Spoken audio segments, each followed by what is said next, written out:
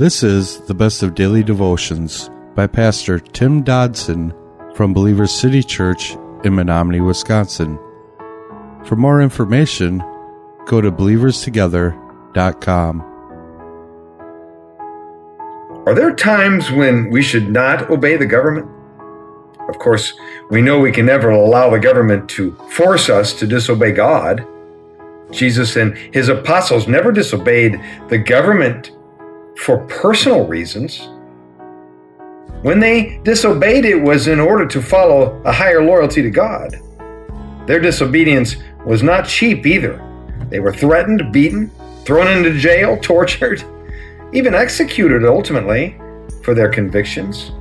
And like them, if we are compelled to disobey, we must be ready to accept the consequences and to know that we are doing so for right reasons.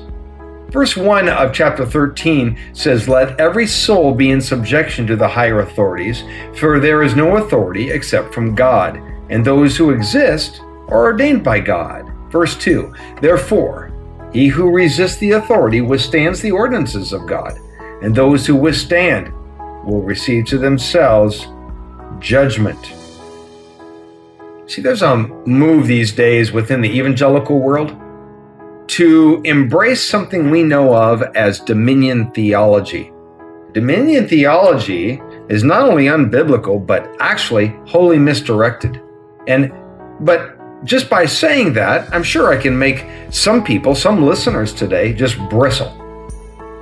But the reality is that there is no scriptural grounds for forcing godly principles through political means. Scripture tells us that the heart of man is desperately wicked, Jeremiah 17:9. And it also says that we essentially, without Christ, we're dead. Colossians 2:13 says, "You were dead because of your sins and because your sinful natures was not yet cut away." So it seems that then we are trying to spiritually animate, a dead body. Because with mankind, we can prop him up, we can change his appearance, we can constrain him, we can even make him like a puppet, make him say things we want him to say. But it still doesn't make him born again, does it? It doesn't make him a Christian simply because he looks like one. The only time believers are allowed to stand against the government is when the government attempts to stop us from personally worshiping and following Jesus Christ.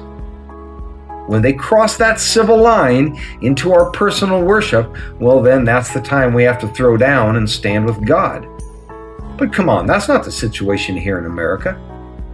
The teaching that we are to obey is the teaching that we are to adhere to our civil authorities. And that reality in Scripture is undeniable. Hey, not only are we told this, but we are given an overt example by those we find within the pages of Scriptures, the winners, the champions of the ministry. I mean, Paul himself teaches obedience, and he lived that obedience. Titus 3:1 says, "Remind them to be in subjection to rulers and to authorities, to be obedient, to be ready for every good work." Furthermore, we are reminded to diligently pray for our leaders. 1 Timothy 2:1 and 2. Paul himself personally suffered under the civil law at the hands of Nero and others, and yet he never raised an army. He didn't organize a voter registration table that he could put up in the lobby of his church services. And neither did our Savior Jesus at the hands of Pilate. What he told Pilate in John 19, he says, "You have no power at all against me unless it was given to you from above." You see, Jesus, he understood what we need to understand, and that is God is in control in all circumstances. But in the realm of personal spiritual liberty, indeed the saints stood strong against the powers that be. In Acts chapter 4, in Acts chapter 5, verse 29, Peter and John found themselves standing against the ruling council over just this kind of issue. Paul says in Galatians 1:10, "Am I now seeking the favor of men or of God? Am I striving to please men? For if I were still pleasing men, I wouldn't be a servant of Christ." So Paul was teaching some heavy doctrinal issues in this passage, and really he'd been teaching them over the past 10 chapters.